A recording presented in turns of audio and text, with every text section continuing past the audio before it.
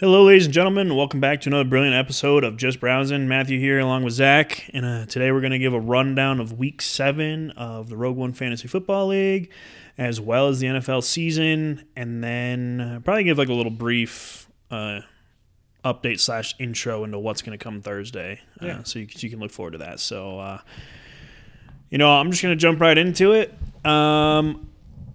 It's unofficial because we don't really know, but the first trade, we're gonna put this in air quotes, the first trade ever in the Rogue One Fantasy Football League took place this past week between myself and Taya, the two least likely people in the world to get along and come together on a trade, finalized a 4-player swap. So in the trade, I received Aaron Rodgers and Mecole Hardman, and I sent off Ronald Jones Jr. and DJ Chark Jr. Yeah. So a 2-for-2 swap. I needed quarterback help. Again, Taya had arguably the top 4 highest scoring quarterbacks in the league. My running back situation before Chris Carson got hurt this week was pretty solid with him and Derrick Henry. So, I shored up my quarterback spot with Aaron Rodgers, and she got a couple, players that have a lot of big play potential and big point potential. So, I think we're both pretty happy with the trade. I think I definitely won this week as far as points go in the trade, but you can't really – the long haul is what this trade was more for. Yeah, I think she was a little bummed at how her team did. I mean, the past couple weeks her team has just really underperformed, and she was a little bit bummed that those guys that she got from you in the trade didn't help her out more. But I just told her, I was like, you need to – like you said, kind of focus on bigger picture for the rest of the season, because her team, she's had some injuries and she's had some guys that have just straight up underperformed all year at her, what I would consider flex positions. So like her running backs and her receivers and stuff. And she really needed some help there. And, as we've covered a whole bunch on this podcast, she's fine at quarterback. She had 4 quarterbacks who score a shit ton of points. So it's not like, in any given week, she was having to basically choose, do I bench Russell Wilson or Aaron Rodgers? Right. So or Patrick Mahomes. So clearly one of the 3 of those quarterbacks she could have gotten rid of. And that's why I kept telling her from the beginning of the year too, just hang on to him until more injuries and bye weeks happen and stuff like that. And other teams around the league realize, okay, I have a need here. I need a quarterback. Tyus needs running backs or whatever. Right. Let's see if we can set something up, because it's going to be trade bait later in the year. And then sure enough, here we go. What are we, 7 weeks in, and she finally dealt one of them. So. And for my team now, Julio Jones, Michael Thomas, Chris Carson, Emmanuel Sanders, and Tim Patrick will all either miss this week or are questionable to miss this week. So me giving up 2 players that were healthy has now backfired in short term, because the rest of my team is on bye week, and a lot of them I don't want to get rid of. So now I'm in that predicament of that I might not, roster a full roster this week, because you're just not willing to let go of a guy that's week to week, when I need to look forward to the playoffs and not week 8. Yeah. So, it backfired on me in terms of moving forward this week, just because I don't have those 2 extra depth players. Right. But this past week, Aaron Rodgers dropped 40 points for me, and then and they all went to Davante Adams, who dropped 54. I was going to say it was Aaron Rodgers to Davante Adams all day. Didn't they have 3 touchdowns between, like 3 connections for touchdowns or something like that? 2 touchdowns. Or 2? Okay. And Davante Adams, I think he would have. I think he got tackled short on one. I'm not 100%. Okay. I can't remember, but he had So he's real close to having even. He had 13 catches for. Let me pull it up, because it was ridiculous stats. Yeah, you definitely hit a home run. We'll go over it again, but this week. Davante Adams had 13 catches, 196 yards, and 2 TDs. Yeah. So he had 13 catches out of Aaron Rodgers, if technology would ever work, 23 completions. So only 10 completions went to other players. Yeah. So, and Aaron Rodgers had 283 yards and 4 TDs, which, right. And he had 40 fantasy points, and last week he had -1. Right. So you lucked out getting him on the week that he went. I bought him when his stock was low for 1 week. Yeah. But if you click on him, and, the whole reason I wanted Aaron Rodgers was because if you click on his fantasy stats, the dude, besides 1 week, has, I believe, been 30 points plus every week. It's the lowest amount of points he scored any week was 23. Right. But he had 48, 23, 30, 42, and then he had that weird -1 game, and then he had 40 last week. So, yeah, like you were saying, just pretty much killing it every week. Right. And so, I mean, in my opinion, I gave up Ronald Jones and DJ Chark, and DJ Chark had like 15 targets, so it's not like he doesn't get looked at. He's the number one receiver for Gardner Minshew. But it's like one of those, like, Aaron Rodgers is going to consistently. Well, and what I was telling Taya too was, so here's DJ Chark's fantasy scoring throughout this year. With the exception of 2 games, he's been double digits every time. So he went 12, 12, 29, 4, 11, and then this last week 3. So I mean, for the most part, the guy's scoring double-digit points, and she needs help at running back and receiver, someone who can score some points. And then who was the other guy? It was Ronald Jones the second, right? So his was... And he's popped off back-to-back 100-yard He's gone 9, 11, 10, 24, 19, 31, and then this last week he got 11. So, I mean, that's some pretty consistent scoring right there, and double digits most weeks. So when we were looking at it, I was like, I think you're going to benefit from this trade, especially considering, like we already covered, it's an asset that she wasn't even really utilizing most weeks. So might as well just get rid of it and get something else in return, and then move on. It was more hurting all of us by not having those points than it was helping her. Yeah, it's like hoarding resources for no reason. Basically. Right. So now it benefits you.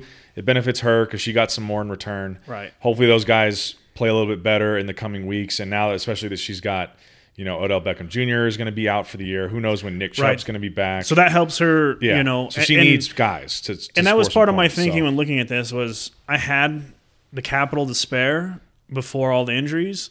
And I'm like, I can spare them, and it'll help her out. I think it's a fair trade. She's not asking for Derrick Henry or Chris Carson. I wasn't going to part with any of my top 5 players. And, when she came back with that, and I was like, yeah, that's fine. And the whole McCole Hardman was just, I needed to bring in that second player. Just kind of like sweeten the deal a little bit. Right. And I dropped him as soon as I got him. Yeah. And picked up, I think it was Keelan Cole Senior or whatever. So, I don't think there was a winner and a loser. A week 1 winner or loser, maybe I won, but in terms of how the trade's going to play out, you've got to give it at least 4 to 5 weeks. And I think long term, I think your teams are both improved by that trade happening. So no one got hurt this week. It's not like you put them in and all of a sudden they tear their ACL and the other guy tears his ACL, and it's like, well, I got Aaron Rodgers for free, so thanks. So you ended up winning by 20 over Darian's team. That was 265 to 245. So 3 in a row, baby. Oh, so 3 in a row. Okay, so you're 4-3. Darian drops to 1-6. So a real fall from grace for our former last year's champion. Well, and I think this was the highest points I'm not 100%.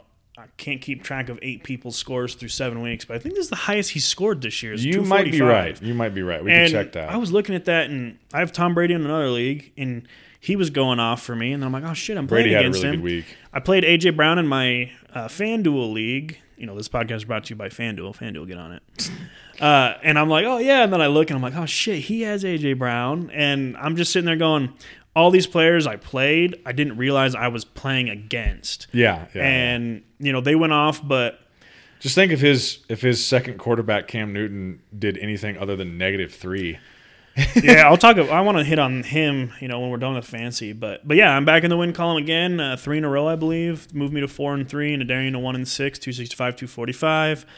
I'm going to jump over your game and just go to the family matchup, father-son. Brandon beat his dad 247, 200. No one on the top 6 scores really stand out to me. They all are pretty, I expect him to have those kind of weeks. And then the other Zach beat Taya 249 to 193 to move them both to 3-4. Oh, sorry. Brandon moves to 6-1 and Dean moves to 3-4. Yep. And then the other Zach beat Taya 249 to 193. The biggest takeaway in that would be that Justin Herbert dropped 57 and the Kansas City defense dropped 36 against the Broncos. Other than that, Taya had 42 out of Russell Wilson, and then I mean, her second highest scoring person was her defense at 20, which was the Rams. So it just goes to show, she truly had a down week at the position. Yeah. Her position players. Only 12 out of Mahomes in a very non-standard game for the Chiefs here in a snowy at Denver game. It's not a similar offensive attack than they're used to having. And if you look at it, I mean, the Broncos defense did what they needed to. They forced field goals in the red zone, which the Chiefs didn't convert on third down the whole game. I think they were 0 for 9 on third down. So the Broncos defense played great against the Chiefs offense. Just special teams and offense killed the Broncos. Right. So if you're Taya, if Mahomes goes for 35 or 40, which he's normally capable of doing, then that score looks a lot more respectable. But he goes for just a pretty measly 12. And she had a couple players just only score 1 point.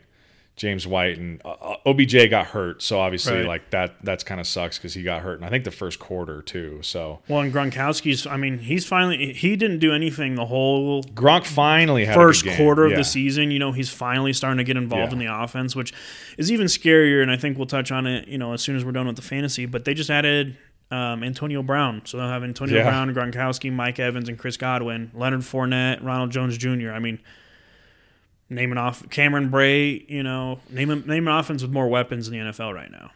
Brady's definitely got a lot of weapons, so we'll see if Antonio Brown can stay on the team for longer than a couple weeks. That remains to be seen. But moving on to my matchup against the other Brandon, that was 243-210 in favor of my team. I improved to 6-1. Brandon falls to 2-5 in the West. Yeah, I was happy with my team's performance this year. Obviously the big standout, Tyler Lockett on Sunday Night Football goes for 67 fantasy points. That was huge because honestly, our matchup was relatively like throughout all day Sunday and going into Sunday night, we were kind of matching point for point for the most part. Right. It was a relatively close matchup. Without Tyler Lockett's performance, I mean, I think Tyler Lockett probably had a 40-point plus performance. So I still think you win, but I think it's like a lot closer. 5 to 10 point range that you would win in. And, so I mean, he just it was absolutely nuts. I did not watch that game, but so I checked fantasy scores after the game was over, and I was like, oh my god, he went for 67. So he has 15 catches for 200 yards, 3 touchdowns in that game. And just completely basically won the fantasy week for me, him alone. Because DK Metcalf didn't really do anything. He only had 4 fantasy points. Well, so think about that. 15 catches for 200 yards and 3 touchdowns. Just that stat line. You have 15 points for the catches, 20 points for the yards, 18 points for the touchdowns. Yeah. That's what, 53 points? Sure. Right? I wasn't really paying 15, attention. 20, 35, plus 18, 53. So 14 points came from a 10-point 200-plus yard bonus and a 5. So he must have lost points somewhere because he should have had more than. Is that the most amount of points one player has scored so far this year? This year in our fantasy league, 67. Yeah, because Derrick Henry had it. A couple people have gone for 60, I think. But I haven't seen any scores higher than 67. That's a lot of fantasy points. I almost think you didn't get extra points unless he fumbled. He might have fumbled in the game, which is why you lost points. Because we can look into it. But anyway, update your scoring. That was really helped me out. Obviously, I ended up winning by like 33 points. I'm happy with the way my team's rolling in this league. In my work league, I'm not doing quite as well, so I'm kind of banking on fantasy for this year being my year in this league, hopefully. But so Brandon and I are the only 2 teams at 6-1. We're tied for the best record in the league. So we got 2 6-1s, 1 4-3, which is me, and then 3 3-4s, which is the other Zach, Dean, and Taya. A 2-5, which is the other Brandon, and then a Darian at 1-6. Yep. You know what's pretty crazy though is I'm on a 3-game win streak, and it just goes to show. When I have players healthy, Julio Jones has been playing well. Devontae Adams has come in and helped me. Michael Thomas still hasn't made an appearance this season. Yep.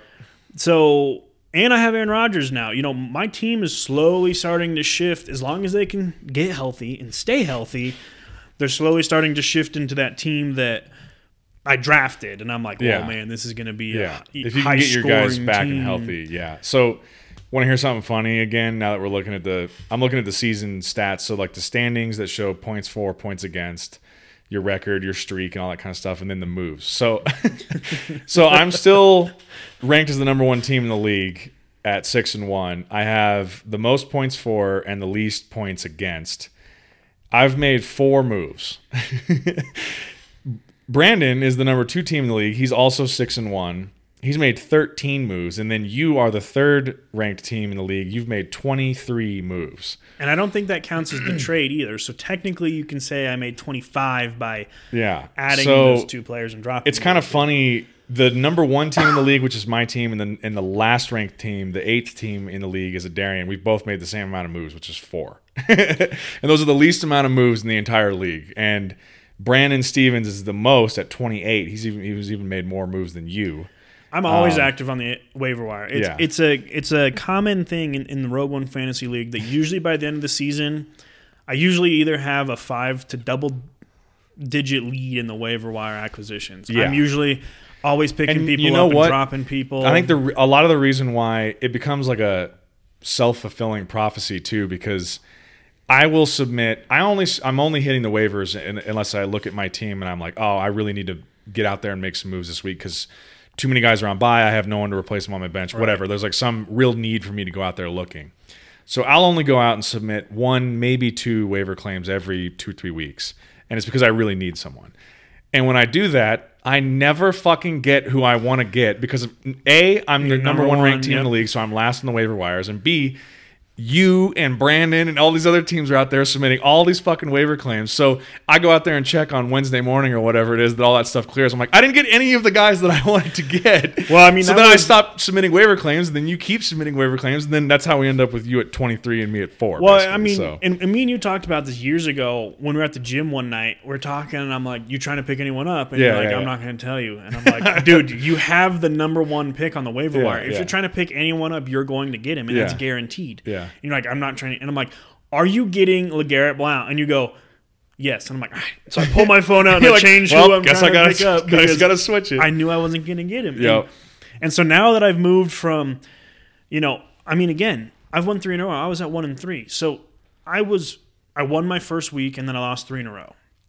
So I went from, the pinnacle of, all right, I'm 1-0, feeling good, to my whole team got hurt, to where I'm like, shit, I have to fill like 3 to 4 spots without dropping people. So that's when I started like doing that. I'm going to add this guy just for this week, drop him. And so I'm in like that back and forth. So that's why I've added so many people. To make like an investing analogy, you're kind of like the day trader and I'm like the buy and hold guy. I trade once every quarter and you trade every day. Which is funny because I'll buy and hold my high stock, like my valuable stock, and then my stock that I'm like, maybe they'll go for 10 this week. I'm going to give them the college try. I'm like, let's just go for it. We're just going to trade this and get this guy. And then I'm like, and then they go for 3 and I'm like, all right, we're going to drop him. And we're going to try this guy. And then the next week they're like, go for 40. And I'm like, okay, I'm going to pick him up again and we're going to try this. And then, so that's my thinking. It's exhausting, man. I can't, the only, like I said, the way I attack the waivers is I pretty much just set my lineup each week using who I have on my bench and who's in my starting lineup, shuffle things around depending on who's on bye, who's hurt. And then if I can't get the lineup that I need in my starting lineup doing that, then I go to the waivers. I'm not out there on the waivers just looking for value adds, you know what I mean? Just going, oh, hey, there's this random running back that no one really has in their roster who looks like the last couple of weeks he's done really well, and maybe that team's first-string running back is going to be out the next couple of weeks. He's going to be a really good value add. I don't do that necessarily. I do that when I have to go looking for that guy, but I'm not out there just doing it when everything looks great on my team. You know what I mean? Like for the most part, and we were talking about this 2 or 3 weeks ago when the season, because I've only lost 1 game so far this year. Rub it in. 3 in a row. I think I beat you. No, we both won week 1. Yeah. I thought I beat you week 1, but we were the 2 highest scoring teams week 1. That's what it was. But I told you a couple weeks ago, I was like, I'm just going to let this ride. Like the way I'm looking at it is like, unless things start going bad and I start losing games and some of my guys just stop scoring points, I'm just going to leave everything how it is and just kind of be hands off with it. You know what I mean? I don't want to overthink it and overmanage it. And overmanaged my way into losing games that maybe I should have just like left everything the way it was. You know well, I mean, like a prime example this week. So after this week, my lineup's set, and Julio Jones is questionable again. Tim Patrick of the Broncos is questionable. Michael Thomas is questionable again. Chris Carson is questionable, but they've pretty much already ruled him out. And Emmanuel Sanders still has an out designation, but I'm pretty sure he's questionable because I think he was on the COVID reserve list. So I have 5 potential people that might not play. And then on my bench, I have 6 people that are on a bye and 2 that, I mean, one's Matthew Stafford, which I'm not going to play him over Teddy Bridgewater or Aaron Rodgers. Mm-hmm. And the other one is Marquez Valdes-Scantling for the Packers, and I don't really want to play him. The dude hasn't done anything. So it's one of those, like, the guys on my bench, I'm not going to drop Kyler Murray for anyone. I don't want to drop Laviska Shenault. I'm not going to drop Chase Edmonds. Logan Thomas has been a great pickup at tight end for me. And then Keelan Cole, I might drop him, because I just picked him up. But I don't have 5 people to replace the 5 injured with. Right. I might be able to replace 3 of them and then just be like, hey, if they play, they play. If they don't, I got to take this one on the chin. Yeah, at a certain point, some of these injury designations are really, like, I think Taya had one this past weekend that was the most unambiguous, or is it ambiguous or unambiguous is the word I'm going for. Anyway, it was very, like, non-committal. Is what I'm trying to say. They're like, well, they're game time decision. They practice fully, but now they're game time it'll decision. be like he practiced all week, looked great. Friday, he was held out of practice because of a tweak of such and such. He's going to be a game time decision. He says he wants to play, but the medical staff says he probably shouldn't. And you're like, so is he going to play or not? Like, you read that and you go, I can't afford to wait until 60 minutes prior to game time to try and make this move, dude. Is he playing or not? I got to go out onto the waivers and then find they go, someone, well, you see. And you're like, I don't see because I need to find somebody. You can't put me in this position, man. They're like at 10:59, you're like, yeah, he's not going to play today. And you're like, that's the worst when you wake up Sunday morning and it's, I don't know, hour and a half before game start and you get some alert going, your guy who's starting is not going to play. And you're like, no! And you immediately get in there and you're like, well, I got to figure this out, man. I got to figure this out. And then you look and you're like, I'm going to get 0 points from whoever replaces him. So. Yeah, I've had to pick guys up like at a bar before, the night before. You get that injury update where your starter's not going to play, and you're like, well, guess I'm going on the waiver wire in between shots here, trying to your find phone's like, and you're like, what is it? And they're like, well, Michael Thomas, Julio Jones, Devontae Adams, Aaron Rodgers, Teddy Bridgewater, Kyler Murray, and Matthew Stafford are all out, and I'm like, I'll take the loss. Just lock your phone again, just put it back in your pocket. Like, well, I'm going to lose this week. Everyone's like, who was that? It's like, yeah, don't worry about it. I lost fantasy. It was the fantasy gods telling me I was going to lose this week, so. But anyway, that was the wrap up for this past week. What was that? Week 7 in fantasy. So, do you want to move ahead to the NFL scores real quick? Yeah, let's give a quick rundown. Okay. Again, I don't think anything really stands out too much here. Eagles, Giants, dumpster fire division, 22-21 on Thursday night. Good for the Eagles for getting a win. Yeah, 2-4-1. Nice. You're leading the division by a game, which is pretty sad that you have 2 wins and you're leading your division through 7 games. But, we all know the infamous Daniel Jones run to the ground. Yes, that was pretty great. We were talking about that before the podcast. So apparently he had the fastest speed in the NFL. Like, he's one of the fastest players in the NFL, apparently, when he's out on the field. That's what I heard, yeah. And he's just too fast for himself. You can see, it was like when they put the camera on his face, he's, like, running fine. All of a sudden, he's, like, knows he's going too fast. He's, like, and his facial expressions change, and all of a sudden he's on the ground, and I'm like, no. It's such a weird thing. I feel like people who never played football or never played sports see that, and they're like, I don't get how that happens. And it's impossible to describe that to someone unless you've had it happen to you. Because I'm sure you've done that thing where you've been running, sprinting full speed, and you just kind of get ahead of yourself, and then you just stumble and fall for literally no reason. It's happened to most people who have played sports for any significant period of time. And it's just this weird phenomenon where it's almost like when you're talking and you start stuttering over your words because your mind wants to move faster than your mouth can say the words. That's kind of how it is, where you're like almost trying to outrun how fast your legs are actually moving, and you just kind of start stumbling, and then it becomes you can't correct it, and you just fall. Well, I think one thing too, there was no one really close to him. I mean, he was pretty much in the frame by himself, and I think he might have seen himself on like the jumbotron and realized that. And then he gets in his head like, why am I going so, like, a lot of people slow down because they don't want that to happen. Yeah. I mean, he wanted the touchdown, and he would have been fine. He just keeps his stride going. Yeah. But yeah, I think, it's that thought of like, oh, someone's chasing me, I have to keep going. Right. Realistically, he could have slowed down and he would have scored the touchdown still. Yeah. And I mean, it's almost kind of like a shooter in basketball accidentally getting a really wide open shot and then kind of just bricking it because he wasn't expecting to be so wide open, because he was not expecting himself to be, like you said, just in the middle of nothing but green field, green turf in front of him for everywhere. No one around him. Like I'm sure he was not expecting to have the ball and be running that long. And after a while, he's like, this doesn't feel right. And he's looking around, and then he kind of freaks out and it just falls over. So yeah, that made for a pretty hilarious highlight and a bunch of great memes. So, so the Eagles take the division lead. Well, they take the division lead because they have the tie over the Cowboys. Yeah, just a real dumpster fire of a division. At 2-4-1. So, yeah, that's the Thursday night game. Moving on to Sunday, we had the Chiefs-Broncos. Chiefs beat the Broncos 43-16. The game was a lot closer than the score shows. The Broncos lost Phillip Lindsay, who, with 9 carries and 79 yards, you can really tell the offense flows through him. So, what's the word with him? It was a concussion. Oh, concussion. So, technically, it's a hit that would have been illegal, so it should have been a 15-yard penalty.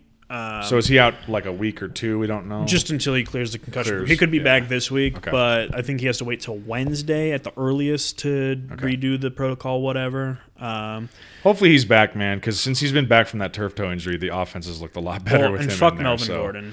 Melvin Gordon. He fumbles. He's just a piece of shit. Did he have 2 fumbles in that game? He had 2 fumbles. That's what I thought. 2 fumbles from Melvin Gordon, 2 picks from Drew Lock. 2 picks, yeah. And then so Drew Lock gave up a pick 6. Yep. The kick return gave up a 101-yard kick return for a touchdown. And then the turnovers, obviously, I think the Chiefs scored 17 points off turnovers. So, can't do that. It was a lot closer game than the score shows in terms of how the team played besides the offense. The defense played phenomenal. Patrick Mahomes was held to, I think, 200 yards, and I think he had 1 touchdown. I mean, like we said, 12 fantasy points? Like, that's nothing. The Broncos held him into the red zone.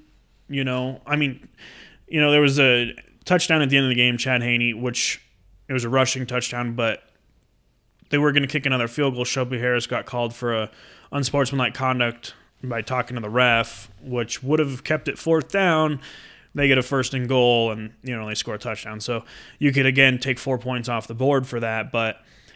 So the score was a lot closer, but the Broncos offense needs to figure this shit out. Drew Lock needs to figure stuff out. He can't keep throwing interceptions, and he's got to take what's there and not try and force the ball downfield. I mean, a 3-yard pass, with an 8-yard, yards after the catch is just as good as a 20-yard pass, with 0 yards after catch. So what's crazy, too, is as a team, we actually had 4 fumbles, but we lost 2 of them. So we got 2 of them back. KJ Hamler had 2 fumbles, it looks like. So, and a lot of this probably goes into... One of his was on the punt. I believe it hit him, and one of the coverage guys fell on it. So, I mean, a lot of this obviously goes to, if anyone watched that game here in Denver this weekend, it was a real snowy, cold weekend. So not, anytime those are the game weather, offense really suffers because it's just harder to hold on to the ball, harder to pass the ball, all that kind of stuff. But, I mean, 4 fumbles, 2 interceptions, 2 of those fumbles we lost. You just can't win games like that. I mean, especially against the Chiefs. Going into that game, as a Broncos fan, the Broncos have to play pretty much perfect. They have to play the best game they've played all year to beat the Chiefs, and that was just not what happened. Which is it's crazy because, like I said, the defense played. In my opinion, if you hold the Chiefs to 0 third down conversions, and I think they were like 1 of 5 in the red zone.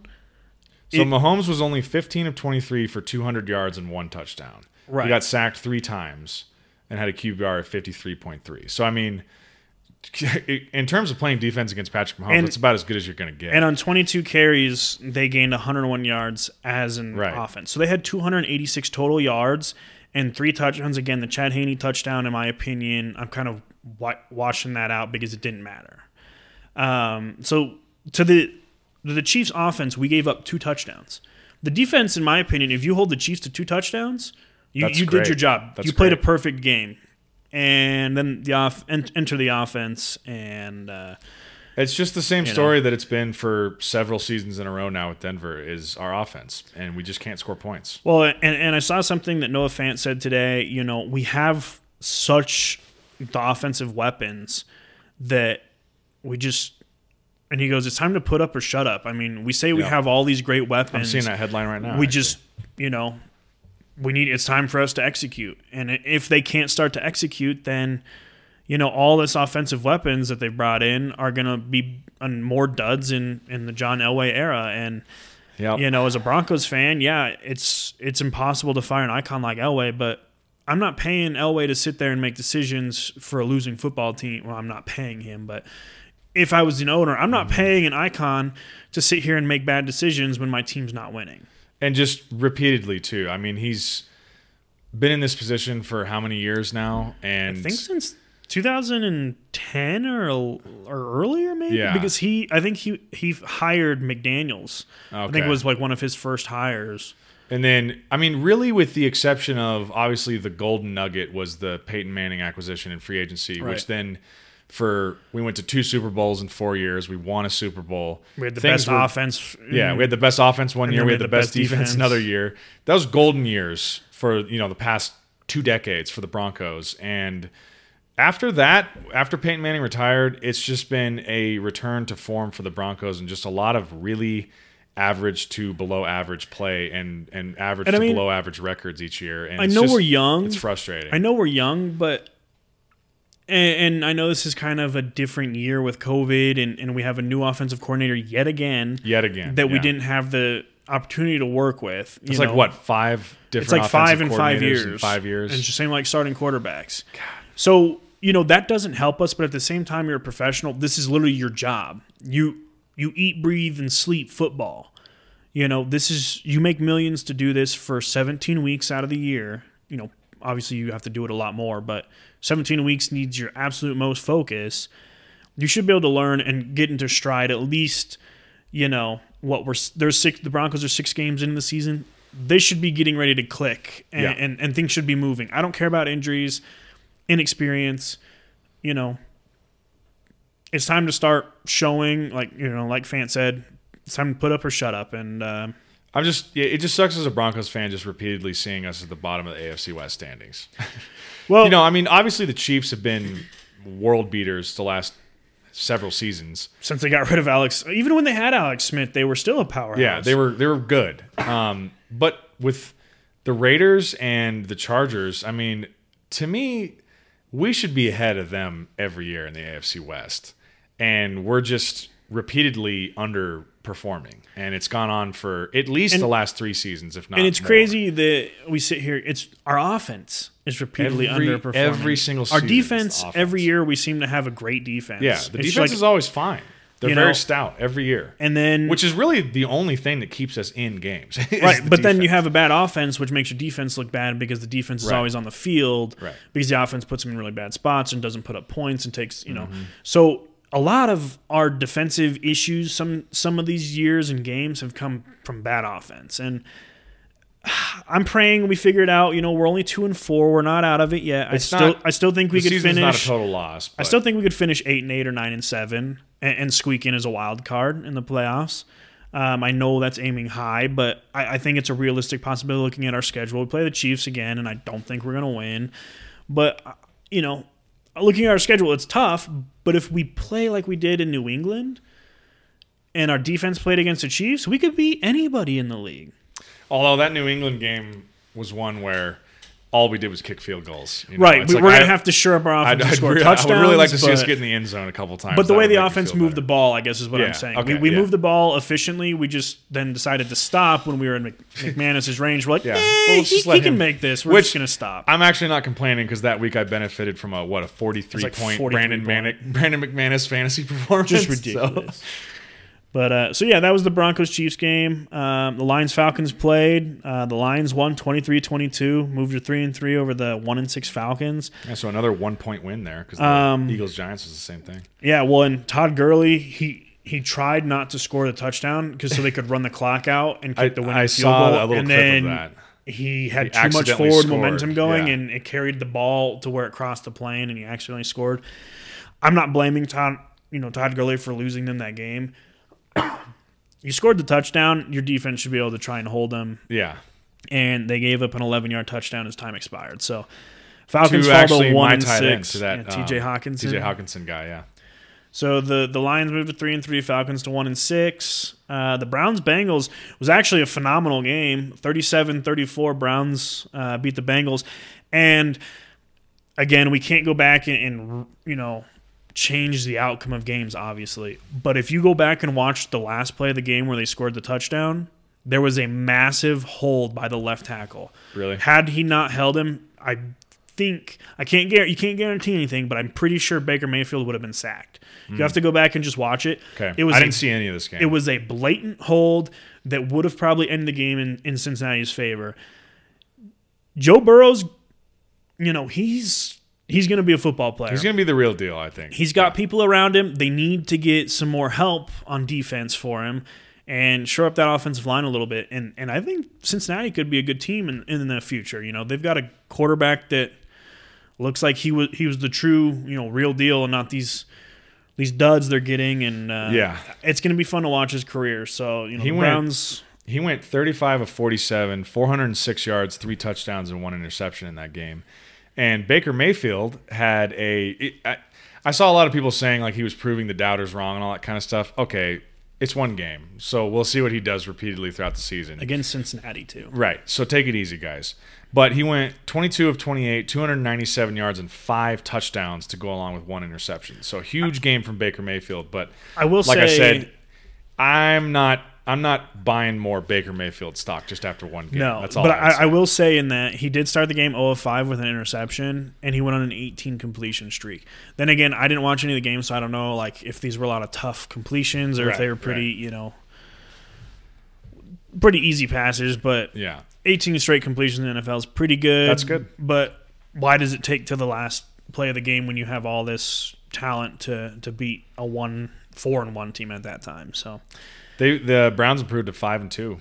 5-2. Bengals moved to 1-5-1. And then there was a battle of the final 2 undefeateds in the AFC, the Steelers and the Titans. Steelers came on top 27-24. Stephen Gostkowski continuing his terrible performance inside of 50 yards. He missed, I think it was a 46-yarder with about 14 seconds left to tie the game, which would have forced overtime. And so the Steelers, I want to say it was halftime, and it was 24-7. I think the Steelers were up 24-7. Yep. At halftime, and then I had watched.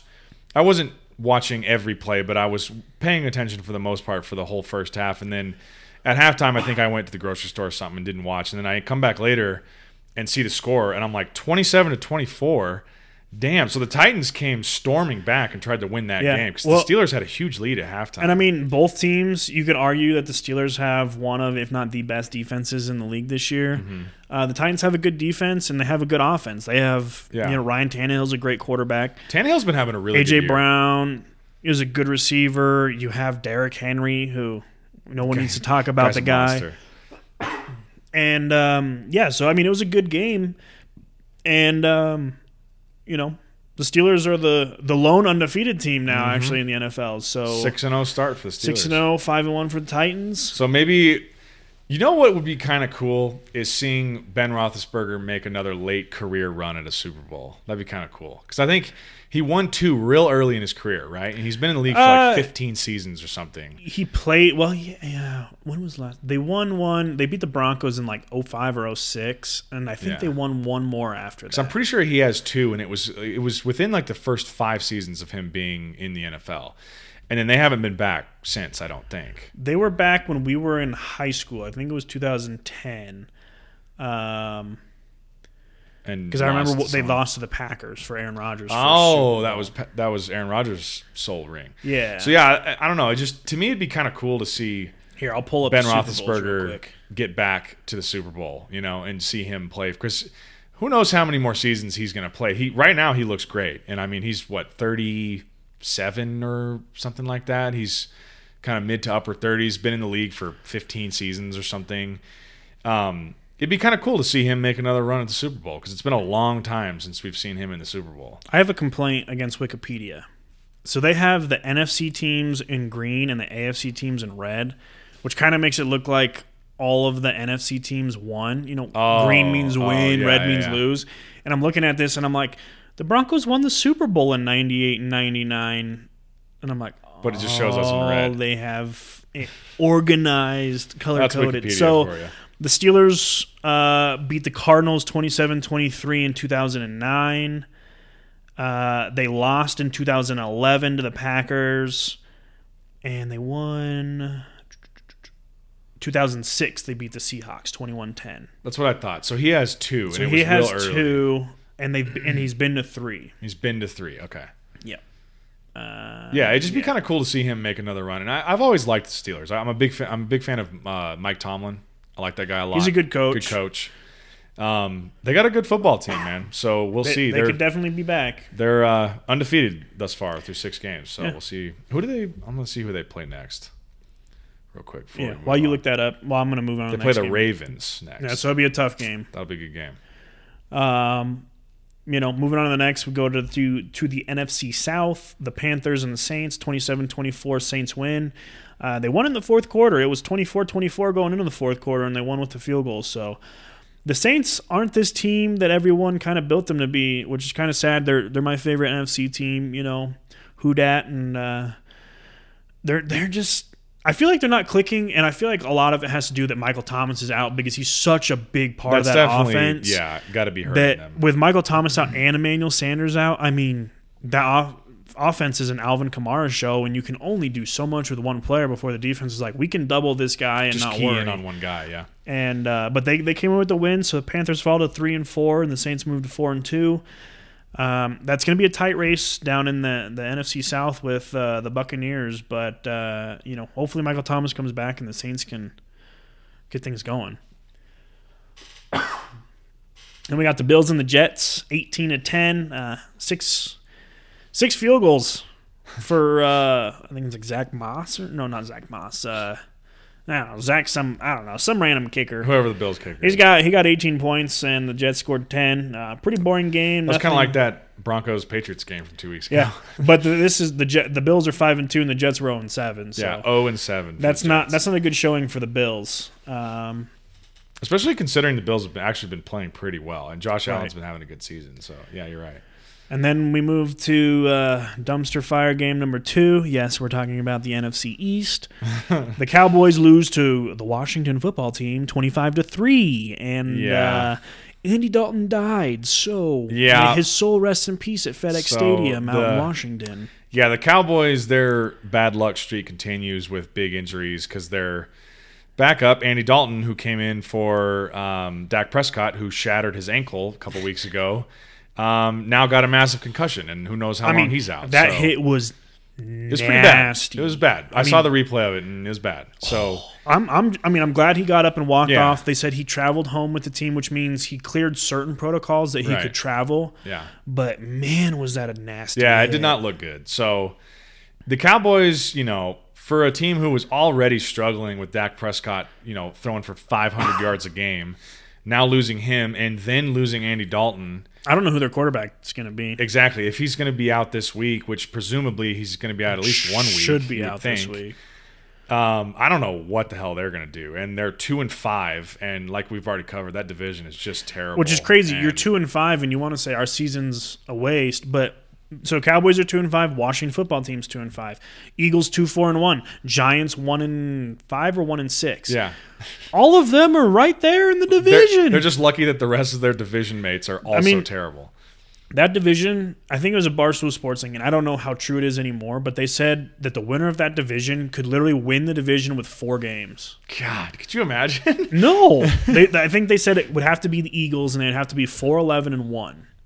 Oh, my God. A division winner with 4 wins. Yeah, and I think that would allow other teams to have 4 wins in the division because they have the tie, which ties in the NFL are stupid. Get rid of it. Go college. They are, absolutely. Go college football. Yes, or 100%. Or just get to the point where you have the kicker out there and you're just like, we're just kicking field goals. We're just trading field goals, yeah. And do something. We can't end in a tie. Right. That's absurd. So, it's a dumpster fire game. Nothing to talk about.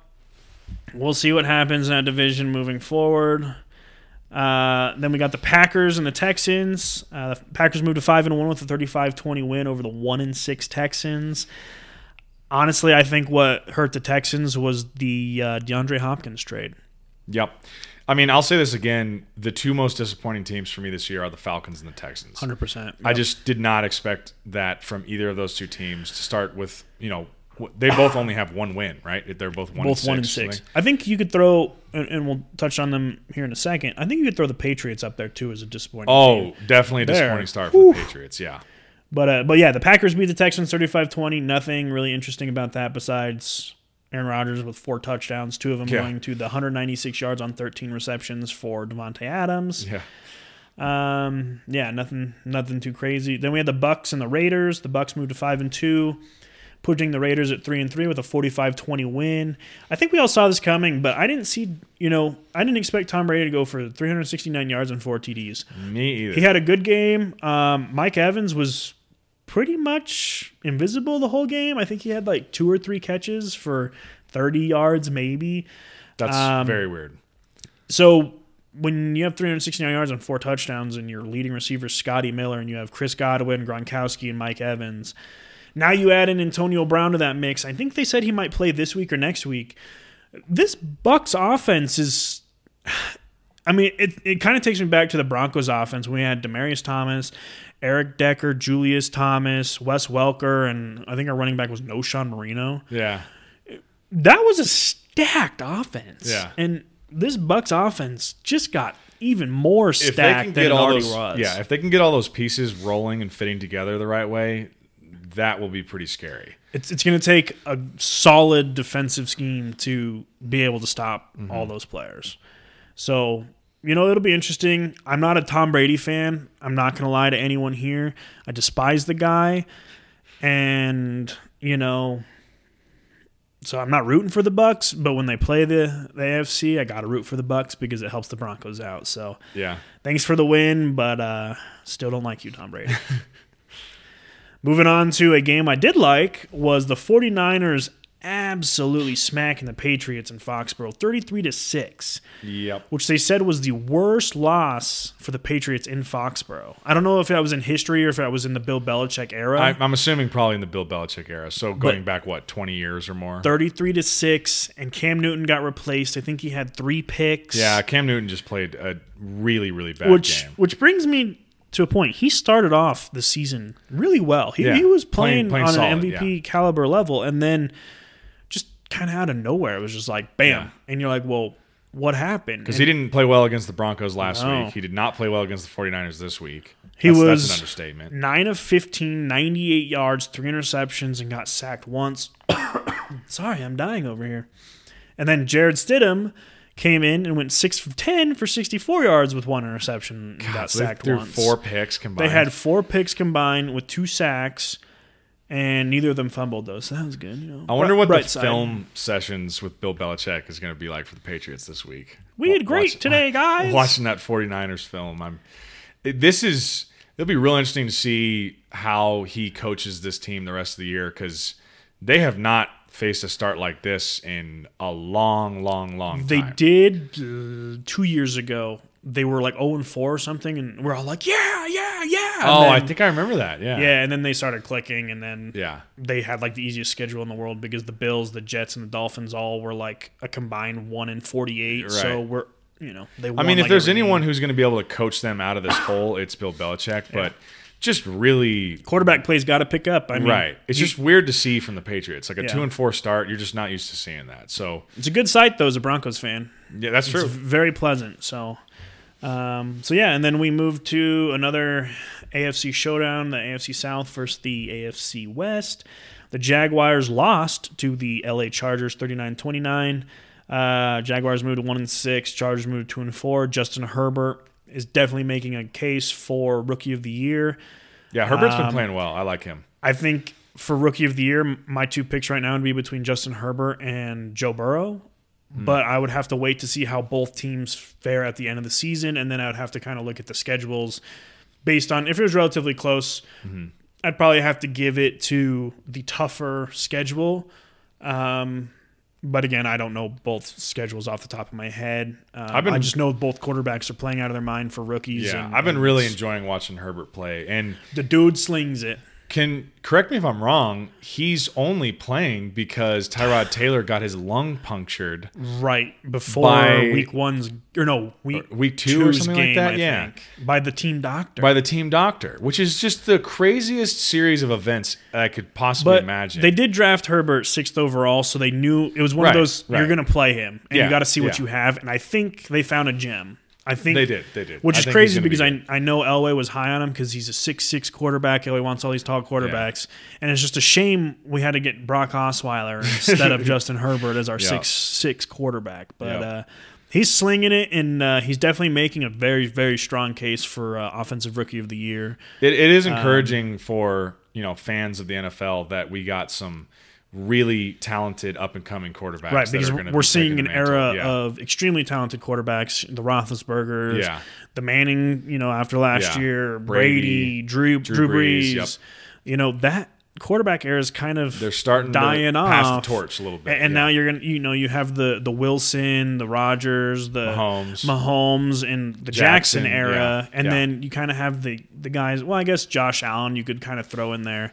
And then you kind of have like Kyler Murray coming up. Yeah. You have Joe Burrow now. Yeah. You have Justin Herbert. So the league's building these good quarterbacks all on different teams and different divisions. It's exciting. So it's going to be competitive for years, which is great because we all want competitive. Right. No one wants to see just a bunch of Tua's going to get his first start That's right. this upcoming week. So we'll see what they have in Tua. So, the NFL's definitely got a bright future with all these young offensive stars coming out of college, and we'll hope they all stay healthy and can produce. But definitely. He's definitely on my radar for Offensive Rookie of the Year. And then we moved to the Sunday night game, which was a great game. I really enjoyed watching it. It was the Seahawks-Cardinals. I actually didn't get to see it. I'm kind of regretful that I missed this one. So I think I might look up the highlights because I feel like I missed a good one. Seahawks fall to 5-1, and Cardinals moved to 5-2 with a 37-34 overtime win. Russell Wilson didn't play terrible, but he had very costly turnovers. He threw an interception, I believe, in overtime, which led to the game-winning field goal. Okay. The Cardinals, not a bad team. Kyler Murray's been balling with DeAndre Hopkins. Those two Russell Wilson had 3 interceptions. Yeah, he did in costly turnovers this game. But the Cardinals are definitely a team to keep an eye on. I don't think they're going to make like a deep run. I don't think they have that experience yet. Especially you have Cliff Kingsbury as your second-year coach, Kyler Murray is a second-year quarterback, but they're showing the potential that team really has. And if they get 1 or 2 more offensive weapons and some good defensive help, yikes, look out, league. That Cardinals team will come in hot. And it was a great game. I really enjoyed watching it. It was... there's a lot of these Sunday night and Monday night games lately have just been kind of duds, and that game was... Yeah, I'll have to look up some highlights of this one because I really feel like I missed a pretty epic game. Yeah, no, I was phenomenal. I liked it, and, I don't mind the Cardinals. I don't like the Seahawks, really, but I don't really mind the Cardinals. Got nothing against them. They have Larry Fitzgerald, who's one of my all-time favorite players. Who doesn't love Larry Fitzgerald? He's great. Speaking of Fitzgerald, if anyone watched that Sunday night game, to tie the game, they got the ball back, I think it was like a minute left, around there. They're moving the ball. Larry Fitzgerald would always run whoever had the ball, take it, even if it's his own teammates, take it out of their hands, run it to the back judge or the umpire, whoever's got to put the ball down, and hand it to him. He would take it from his own teammates who were laying on the ground, run it to him, go get set so he could spike the ball. And every time, Larry Fitzgerald was right there.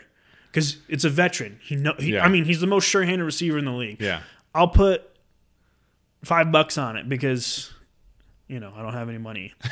But no, I think I read somewhere to go to what you're saying about him being a sure-handed receiver. I think he has more tackles in his career off of interceptions than he has drops. Yeah. if he drops a pass, either he wasn't expecting it or he just... Yeah, he had a mental. He's going to go down. He's easy Hall of Famer. He's going to go down one of the best receivers ever. But it was just funny watching him run out there, grab the ball. It's just a true veteran leader. I love Fitzgerald. He's been there forever. I like that they didn't ship him out. Yeah. And, that's kind of one of those players that you kind of say, hey, what do you want to do? If you want to stay here, we'd love to keep you. If you want to go somewhere, we want to honor your wish to chase a Super Bowl or whatever. Yeah. And, he's so good in the community and everything that Larry Fitzgerald, hats off to you, and hopefully you keep playing. I enjoy watching you play. I know you're not, throwing up the huge stats like you were, but it's fun to watch you play, and you definitely are, like Zach said, going to go down as one of the best all time in the NFL. So then last night, the Monday night game, the Rams moved to 5-2 while dropping the Bears to 5-2 with a 24-10 win. Nothing too special here besides Nick Foles going for 261 yards and 2 interceptions while being paid $30 million. So, Yeah, Nick Foles, that's so really – it's hard for me to get a read on him. I'm trying to make up my opinion. There are certain players that it's very easy to make up your opinion of this guy is just not worth the money. He's not good. Or this guy is a world beater. He's amazing. They need to give him all the money in the world. And then there's some guys that have moments. It's like I was telling you about a couple weeks ago when we were talking about it. Ryan Fitzpatrick is just magic moment. Hard to get a read on. Because Ryan Fitzpatrick will go from looking like one of the best quarterbacks in the league to looking like the absolute worst quarterback in the league from week to week. To looking like the best quarterback. Yeah, you're like, I don't understand this. So, and Nick Foles is one of those guys that, 3 seasons ago leads the Eagles to a Super Bowl win over the New England Patriots. Plays incredibly well. Which is crazy to think, though, because Carson Wentz that year was having an MVP caliber year. That's until exactly he right. hurt his knee. That year in the regular season before he hurt his knee was balling out. And since then, Carson Wentz has not really been the Carson Wentz of years past, it seems like to me. But Nick Foles, you would think, would be a guy coming off of heights such as those, would be, top 10 quarterback in the league. And it just doesn't seem like whatever that experiment there in Chicago, it just doesn't seem like it's working. So Nick Foles this year, has 1,139 passing yards, ranked 26th in the NFL. 6 touchdowns, ranked 27th in the NFL. 6 interceptions, ranked tied for 22nd in the NFL. And a 50.8 QBR, ranked 27th in the NFL. Yeah, that's not good. So, I'm going to run through his career real quick. His career started in Philly in 2012. He played 7 games, had 1,700 yards, 6 TDs, 5 interceptions. 2013, he played 13 games, had 2,900 yards, 27 touchdowns, 2 interceptions. Okay, so that's the highlight of his career so Great far. Year there. Yeah. 27-2 in 13 games. Great. 2014, played 8 games, had 2,100 yards, 13 TDs, 10 interceptions. 2015, St. Louis, played in 11 games, had 2,000 yards, 7 TDs, 10 interceptions. 2016, the Chiefs, a backup on their bench, played 3 games, 410 yards, 3 touchdowns, no picks. 2017, played 7 games, 500 yards, 5 touchdowns, 2 interceptions. 2018, 5 games with the Eagles again, 1,400 yards, 7 touchdowns, 4 interceptions. 2019, made this huge contract with the Jacksonville Jaguars. Gets hurt week 1. We all saw that. Played 4 games, 700 yards, 3 touchdowns, 2 interceptions. This year in Chicago, he's played 5 games. He has 1,100 yards, 6 TDs, 6 interceptions. Yep, so a lot of mediocrity. And he's making $30 million. Yeah. Which is insane to me. I know he had 1 year, 27-2. That was his best year in the NFL. That was 2013, right, you said? That was 2013, yeah. Yeah. So he's got basically in a sea of mediocrity, he's got 1 really outstanding year. And other than that, he's basically an average quarterback. And they're paying him like he's an elite level quarterback. Right. Jacksonville threw the money at him like the Broncos threw money at Case Keenum. He had a one-off season and, everything else went to shit. And I think that truly happens. I mean, look, Brock Osweiler did great for the Broncos when Peyton Manning went down. Houston Texans were like, we're going to pay you, I think it was $17 million a year, and the Broncos were like, have fun. Guess what? Osweiler went down there and didn't do now anything. He's not in the NFL anymore, I don't think. So this happens. People overpay on quarterbacks because they have one stellar season. Like I said, Broncos with Case Keenum. We overpay him, and then after 1 year, we're like, get rid of this guy. Mm-hmm. And now he's a backup. It's just crazy to me to think that Nick Foles is really the answer at quarterback. I'm not saying he's a terrible quarterback, but he's not a $30 million a year quarterback. If he's making $30 million a year, I'll go play running back for $95,000 a year then. I mean, shit, if we're going to evaluate ourselves, might as well just have me go play running back. I was kind of looking up, since they played the Rams on Monday night. I was kind of looking up Jared Goff's history in the NFL and his stats since 2016, and I'd much rather have Jared Goff. He's definitely puts up some stats. That's for I'd much rather have him, and he's honestly, I feel like people have been kind of down on his stock last couple years, but he's still pretty solid and better than a Nick Foles. I mean, I'd pick him over Nick Foles any day. Yeah, I mean, it's just, I don't know. I don't get the whole $30 million a year. But then again, that's not my decision. Right. He's definitely being way overpaid. I don't think there's anyone in this world. If there's someone in this world and you listen to this podcast, please send us an email at justsomebrowsing@gmail.com explaining to me why Nick Foles deserves $30 million a year. Yeah, I would love to see your argument. And hell, if you make a good point, we'll video conference call you into the podcast one day and we'll debate it out. But I know we don't have to worry about that because no one can rightfully argue that he deserves $30 million a year. Yeah. I mean, he's not terrible, but he is not worth $30 million a year. Right. I think we can all land on that. I'm not saying he's terrible. I'm just saying he's not worth $30 million. He's no Patrick Mahomes. Right. I got to look this up now because now it's going to bother me. But I'm going to look up the highest paid quarterbacks in the NFL. All right. While you're doing that, while you're doing some research, I'll preview the Week 8 matchups for the NFL. So it's Tuesday night now. So Thursday night, the game this upcoming week is going to be Falcons versus Panthers. On Sunday, we're going to have our Broncos are playing the Chargers, so an AFC West matchup right there. Patriots are playing the Bills. The Titans are playing the Bengals. The Raiders are playing the Browns. The Colts are playing the Lions. The Vikings are playing the Packers. The Jets are playing the Chiefs. Oh, my God, the Jets are going to get destroyed. The Rams are playing the Dolphins. Like we said, the Steelers are playing the Ravens. That ought to be a really fun game to watch. The Saints are playing the Bears. The 49ers are playing the Seahawks. And the Sunday night game is Cowboys versus Eagles. And then the Monday night game is Buccaneers versus Giants. So that's your Week 8 matchups coming up in the NFL. Have you found your highest paid quarterbacks? So I found the list, and I can't find the... So there's something with his contract, though, because I think he was traded or cut, where his money is guaranteed through... His guaranteed money is guaranteed through Jacksonville still, I think. For Nick Foles? For Nick Foles. Okay. So Nick Foles is on a $12 million salary, but... We know they valued him at $30 million a year. Mm-hmm. So that's where we're getting that number from. Russell Wilson's the highest paid quarterback. Guess how much he's making this year? Is it making or make? Is he really the highest paid quarterback in the league after that Mahomes contract that Mahomes this year? He's making $53 million. Oh, okay. So maybe Mahomes doesn't kick in until next year or something. Mahomes on this list is ranked... Because he's got to be number one. 24 at $10.825 million. So it must not kick in until next year. Right, because he signed a 10-year, $500 million contract. So it should be right about $50 million a year, right? Is what. Well, so there's some things in there. They put clauses to move money to work around the salary cap. But I think the max hit he'll have. Jeez, I'm dying tonight. Is going to be around 50 to 60 million on the Chiefs salary cap. Good God. For one guy. I'm not saying he's not worth it. Right. A lot of quarterbacks to get paid, that's a lot of money for any team to just fork over for one player.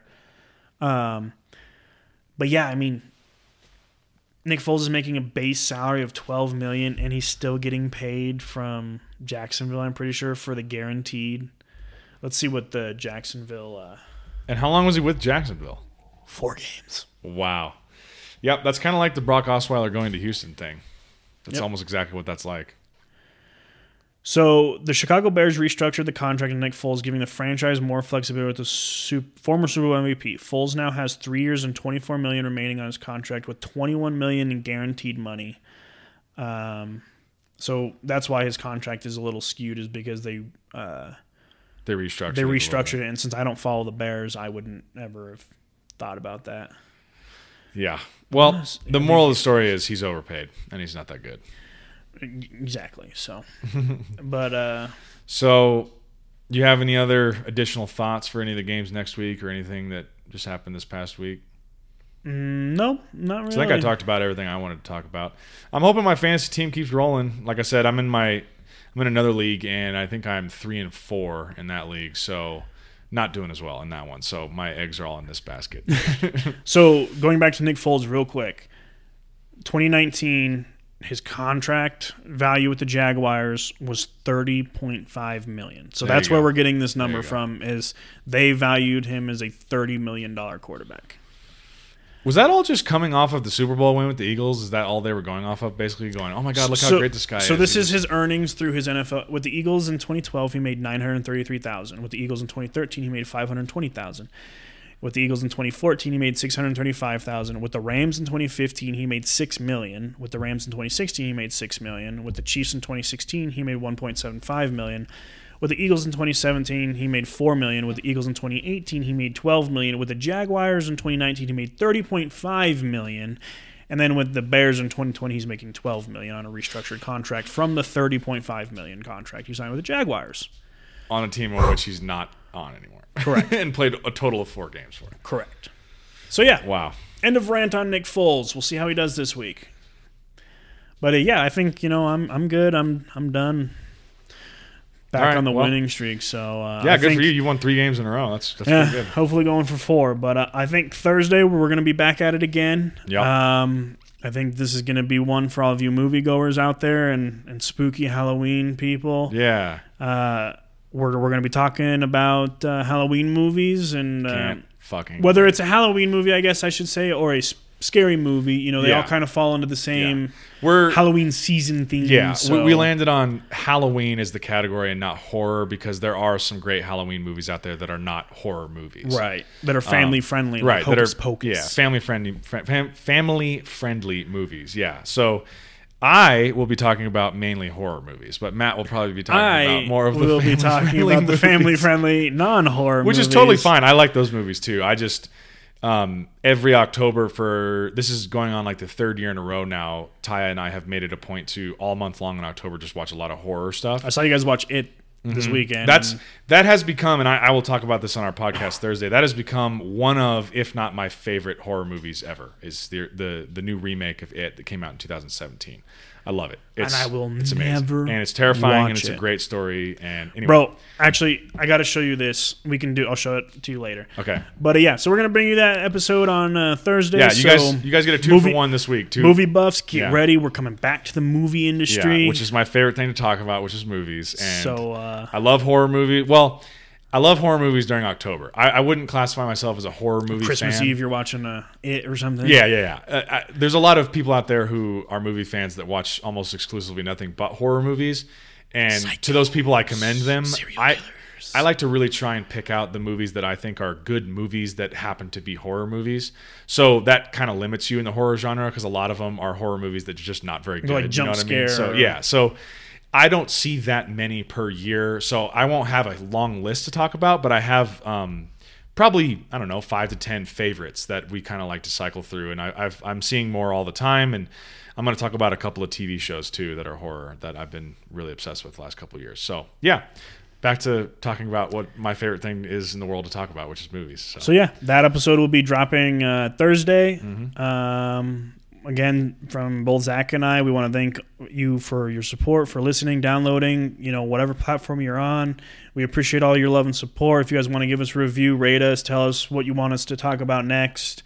We're on Facebook, we're on Podbean, Amazon, Google, Spotify. Yep. We're everywhere. So, feel free to reach out to us with anything you want us to talk about, and we look forward to sending you 2 episodes this week. So I'm happy to be back at it. Took a little mini vacation this week, and it's been right at a week since we did our last episode. So I'm happy to crank out a couple of them this week. So thanks for tuning in, and everyone have a blessed day. Yeah, thanks everybody.